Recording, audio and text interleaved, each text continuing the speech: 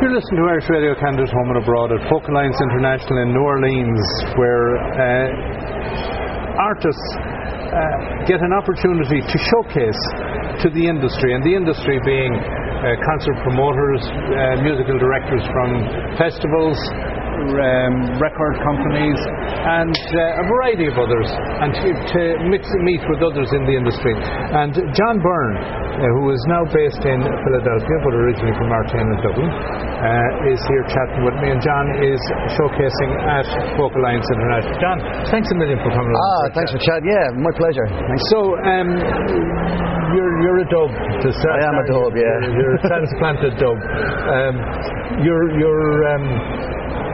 How long have you been in the music business, start off?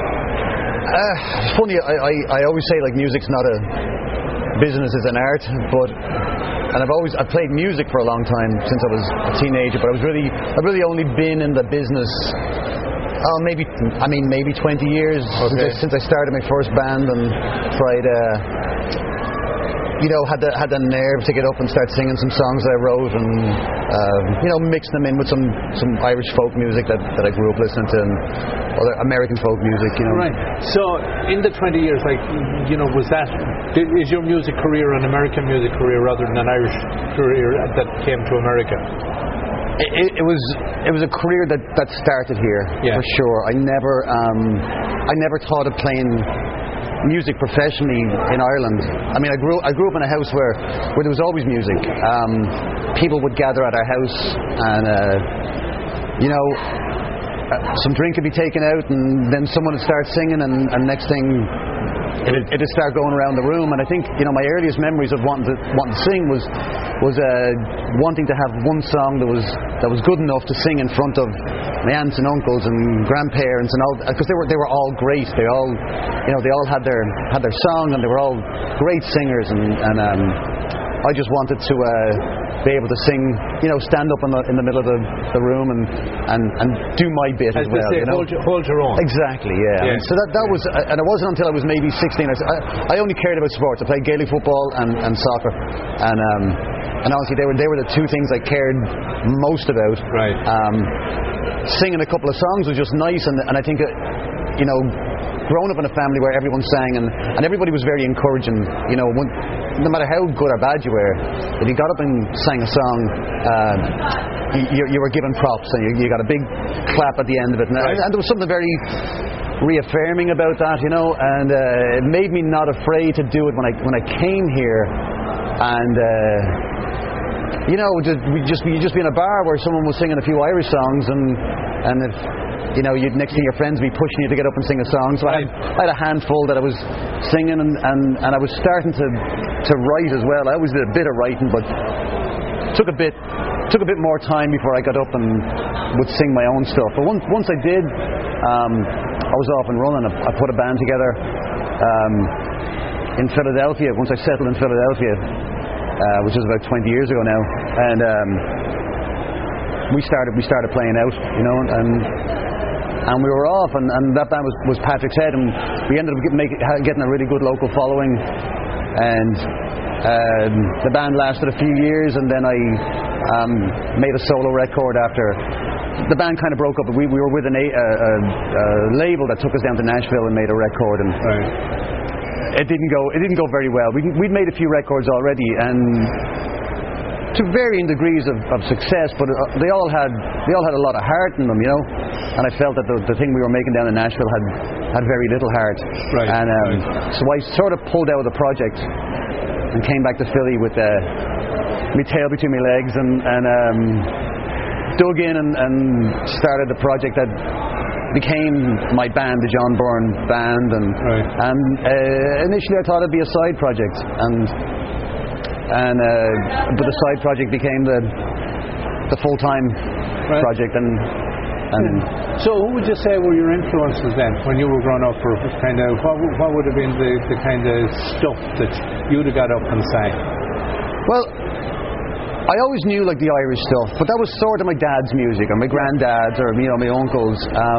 I always remember as a kid when there was an album, The Traveling Wilburys, and it was Bob Dylan, Jeff Lynne, George Harrison, Tom Petty, and who am I forgetting? Roy Orbison. And that was the first album that I remember like listening to that going, these are songs I can sing, and I felt like there were songs I could write.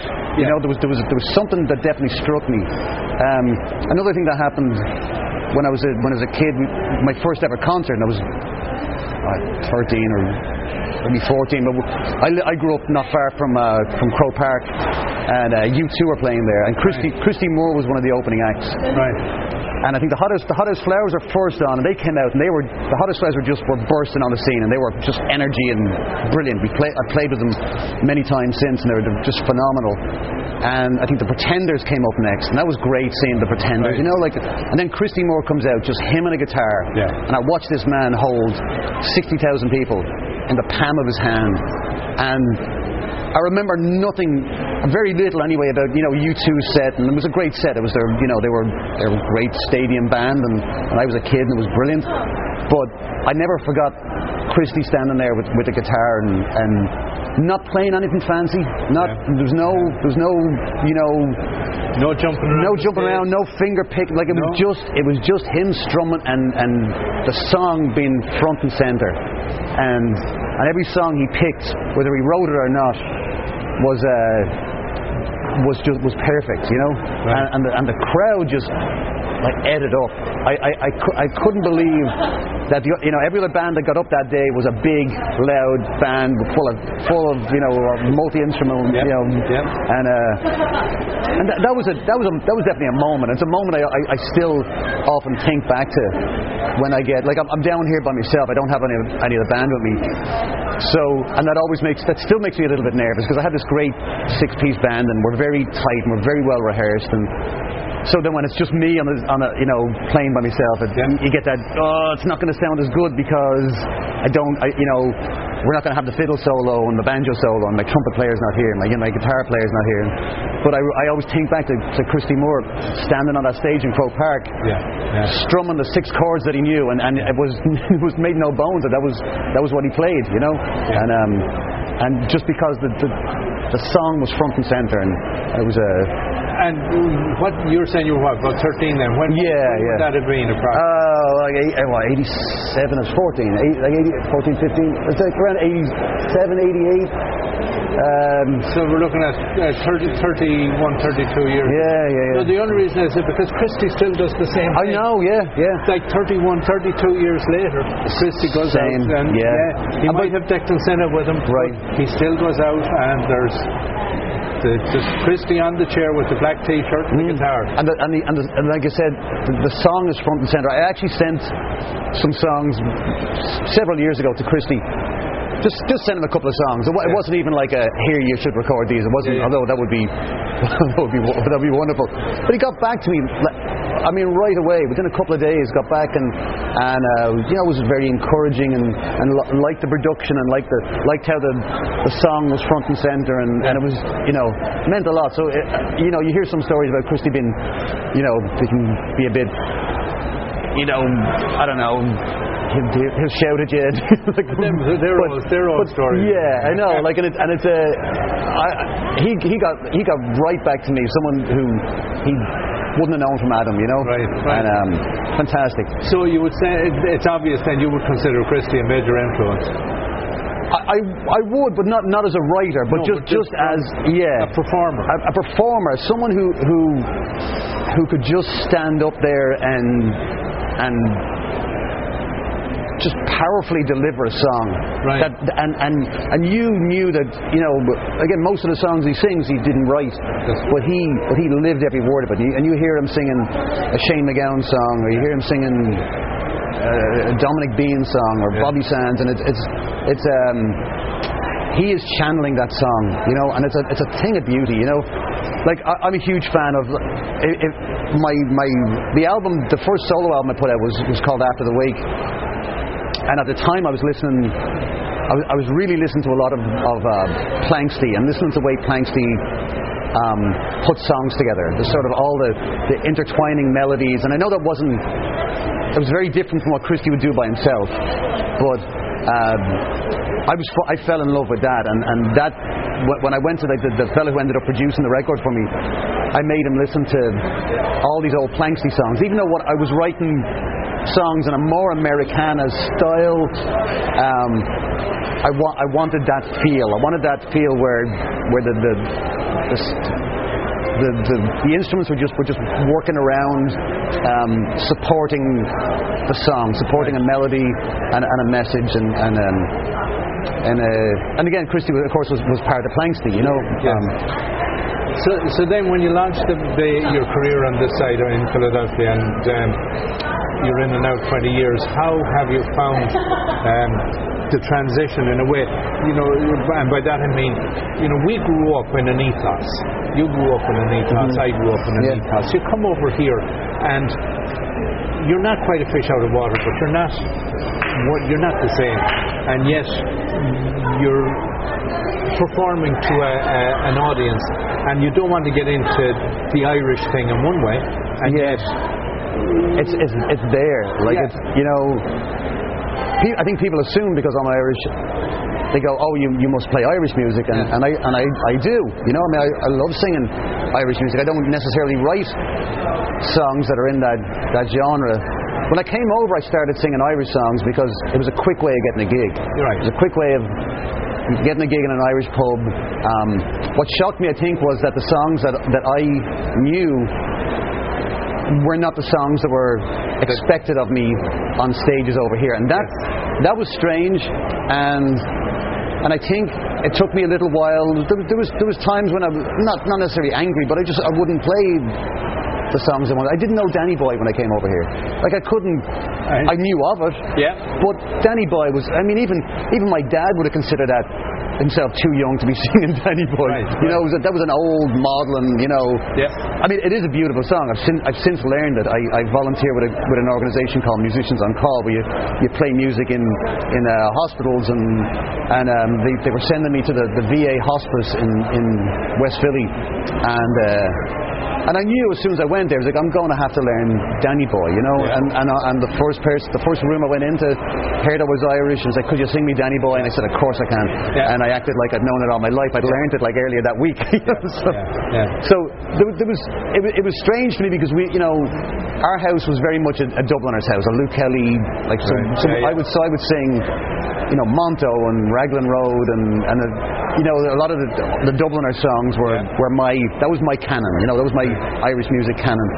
Not so much of the political stuff, which I found people wanted much more over here, and I think that maybe is distance creates that I guess romanticism about what went on. But you know, I grew up in as a teenager in like the late 80s and 90s, and the troubles were not romanticized back home. It was terrible, you know, and terrible things were happening on a daily and weekly basis, and I was surprised that the rebel songs were the ones that were most requested over here, and then a few strange ones too, like the Unicorn song. Of course, the Irish Rovers were big. Yeah, they had their own TV show. Yeah, and I knew nothing of the Unicorn song. Right. And I do remember the first gig I played in a pub in Philly, and these two women coming up and asking me for the Unicorn song, and I said, I have no idea what you're talking about. And they couldn't wrap their heads around the fact that I didn't know the Unicorn song. They start to, and there's a dance that goes with it. I don't know if you've ever seen it, but they do the alligator. Yeah. And they start doing that and singing it, and I'm I was like, I have no idea. I'm so sorry. You know. I think I went away from playing Irish music then for quite a while because I didn't like what I was being asked to play. I didn't like the expectations that were on me if I wanted to play Irish music, and at the same time I needed to start. I was writing all these songs, I was stockpiling them, but I was probably 23 or 24 before I had the confidence to sing them, you know. Right. Like I'd start even slipping them in, not even telling people they were mine, you know. You slip them in and it's like, oh, I hope they don't notice that this one's crap, you know. So when you, like, one of the things that always strikes me is, like, do you get to go back to Ireland regularly? I go back a lot, yeah. Because I think what you're talking about when you say about the Danny Boy, one of the things I've noticed is, particularly, I won't say our generation, but some of our generation and previous generations tended to stay in Ireland from the day they left. Yeah. I think that still happens. I think it's less so. I think it's easier to stay current. I think it's easier to because of streaming, because of the internet, etc., and because travel is easy. But I think that certainly earlier generations, the clock stopped. Right. And you come 20 years later, and what they're looking for is from before their clock stopped. That's a good point. I was almost thinking of it in terms of people moving over here and never really leave, and they sort of settle in with other Irish people, and they only work with other Irish people, and they remain very, very insular, you know. And I guess that gets passed on then. But it gets locked in time. Yeah, exactly. And in a way compartmentalised. And what has happened, the growth that has happened. Right. You know, because I know you're very familiar with Aslan. Oh yeah. Brilliant. Yeah. But you know, I could mention Aslan to so many people, and they wouldn't have a clue. I know. And Aslan had two careers. I mean, Aslan were... And Codaline the same. Yeah. You know, there's a whole wealth. But the clock stopped. Right. So the challenge for someone who is in what is a vibrant, progressive environment is that the audience, in many times, are the ones that are trying to pull you back. Yeah. I mean, it's happened. We got hired by one of the casinos in Atlantic City to play an Irish show. This was a few years ago, and around March we do a ton of Irish shows. You know, I mean, when we're out on the road and we travel all over the country, all over America, we're mostly playing original stuff. We'll sprinkle in an Irish song or a cover, you know, but. I never want to go and tour just playing Irish music, because I can do that. I can stay in Philly and New York and do that till I'm blue in the face. But they hired us, and they sent us the set list that we were going to play. Now they were paying us well, so I was like, okay, you know. But it was Danny Boy, Irish Eyes Are Smiling, Take You Home Again, Kathleen, all those, Mountains of Mourne, Galway Bay. Yeah, I mean all that stuff and I think, and a lot of it is, a lot of it goes back to the Clancy brothers too, who I think, like anybody who's playing music, playing Irish music in America, owes their career to the Clancy brothers. For however you think about them, they were absolutely they threw down the gauntlet, and they left those songs there for anyone coming afterwards to sing and But you're right when you say that it might, for a lot of people, it ended there, you know. Yeah. Like it didn't go beyond it. Like even like a band like Planksty, who just, I have no words to describe how beautiful I think their music is. You know, it's just incredible. And bands that did similar things after Stockton's Wing and I mean even the Pogues. I mean sometimes you'll play some Pogue stuff. It's phenomenal. Absolutely phenomenal. You know, I mean it's my band actually we do a little Pogues tribute thing that we break out a few times a year, and it's fun. We did it for his. We did it for a show 4 or 5 years ago where we learned 2 hours of Pogue songs and did them at a venue in Philly, and we had a blast doing it, you know. Right. And so we said, well, we're not going to throw them away, you know, like they're there, and we break it out, you know, 4 or 5 times a year, and make an event out of it. And but it's very niche-y, like it's very much a niche. It's not. It doesn't attract the Irish community so much, you know. It attracts a folk community, and it actually attracts like a punk community more than it attracts the settled Irish American kind of community, you know. So would you say the settled Irish American is influenced by PBS specials? And what I'm talking about here are Celtic Woman and Daniel O'Donnell and the tenors and I mean there's still a market for that, you know. And there's nothing there. There's nothing wrong with what they're doing, you know. Does that then mean that you turn up, the John Byrne Band comes, and there's an Irish band coming in? Oh yeah, well, you know, can you play this because that's Daniel does that? Or, yeah. I mean, we don't try and do that. I know. There's a handful of those songs that we do. Yeah. I mean, there's songs I love. I love Wild Mountain Time. Like, I think that's just a stunning. It's a Scottish folk song, but it's, you know, that's definitely on that canon. It's on that list. And but yeah, that exists. You know, I don't know that the popularity of that will ever go away, you know. Maybe it'll eventually die out, but well, it's not a bad thing. It's a good and a bad. Like, it's like everything. It's a double-edged sword. It is, and you know, I don't feel the need to break that down in order for Irish music or Irish influenced writers to be able to move on. I think, you know, people forget the amount of the variety of music that comes from Ireland. You know, people do forget about the Thin Lizzy and Rory Gallagher and U2 and all the bands. You know, I mean, the Hot House Flowers. Talk about like some of the just amazing soul music from guys who speak fluent Gaelic and can play Irish instruments as well as anybody. You know, I got to do some shows with Finbar Fury, our show in Philly with Finbar Fury 4 or 5 years ago, and hanging around with him afterwards, and we hung around for a while. We had a few drinks, and I mean, I let him talk because, you know, I'd ask him a question and he'd give me a 30-minute answer, you know, and it was absolutely fascinating because he's in that too. He's a legend, but at the same time he didn't fall into the cliches that some of the others, you know, might have fallen into. I remember going to a show years ago. It was called The Legends of Irish Folk, and it was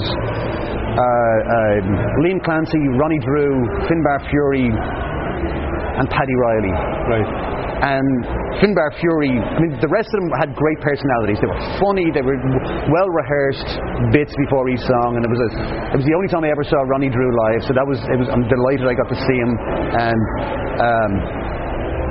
but Finbar got up and played the uilleann pipes, and it was incredible. And he just sang his songs. He didn't have the you know, the charming stories to go before the songs like Liam had and Ronnie had, but he up there, and you know, and every time he sings that song, The Old Man, that's one of those songs that I even think about it and I'm well enough, you know. It's like it's beautiful, but you won't see that, you know, you won't see that on the that sort of, like I said, that canon of Irish songs that will be on the PBS specials, and will be. So, Dan, while you're here now, have you a busy schedule? How many? Fairly busy, yeah. I'm doing about 7 showcases altogether, I think. And my manager has a room, Lou DeMarco, Momentary Love, and he's got a room. I'm in there a couple of times, and then just some of the random. I was a little bit late getting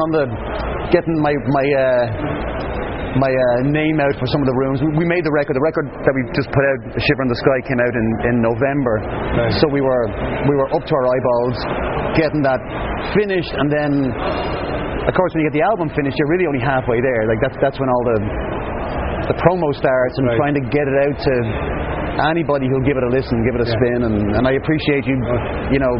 So have you ever been at anything like this before? I've been at this is my 3rd time at Folk Alliance, and I'm feeling more comfortable now. It's still, I'm not great at just like networking. I wish I was better at it. I'm much more comfortable on a stage. I can be comfortable on a stage in front of as many people as there are. You know, in front of 8 people or 80,000 people. I'm happy on a stage because I know what I'm doing. I've rehearsed everything that I'm doing up there, and you know, at some of these kind of things, you're sort of you're left loose, you know. So it's a little more nerve-wracking in some ways, but and they're challenging. It is challenging. Yeah. It is challenging. And you know, you're going to run from room to room and play. Like I'll be, you know, I've got a like 3 showcases tonight. Each one is, I think, half an hour long or so, and you do one, and you pack up and you run to the next room, and sometimes you're doing the same set because you've honed in that 25-minute set. Now, just so the listener can get a sense of this, you said you have 3 showcases tonight. I think that's kind of a little bit of misrepresentation. You have 3 showcases in the early hours of the morning. Now, would you kind of just, what time are your 3 showcases? I've one at 11:30. Okay. One at, not bad. One at 12:30. That's not too bad. Not too bad. And then one at 1:45.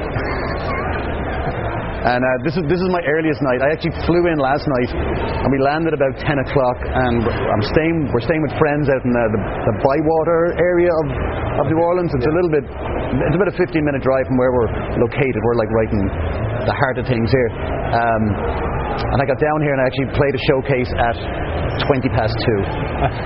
And I was knackered. I got in, but I was playing with I was splitting the showcase with a band called Osog, who are from Israel, and absolutely phenomenal. I met them at the Philadelphia Folk Festival. My band was playing at the Philly Folk Festival, and they were playing as well. And were both represented by the same management company. So I went to their set, and they were absolutely fantastic. I mean, it's Americana. It's got Irish influence. It's got that wonderful, it's got like an Eastern European feel to it as well, and it's brilliant. In some ways, I mean, they use percussion and everything, but in some ways reminds you of the Planks or the Mosaic. Have you ever listened to Mosaic? Another Andy Irvine project. Yeah, fantastic. But it's very heavily influenced by like Eastern Europe. So there's elements of that, but just great tunes. So we played, and we were kind of going back and forth, song for song, and by my second song they were joining in with me, and it was very, very joyous, and it lifted me, because I definitely got to the room about 1 o'clock in the morning, and I was thinking, there's no way I'm gonna hang, but it's still hopping.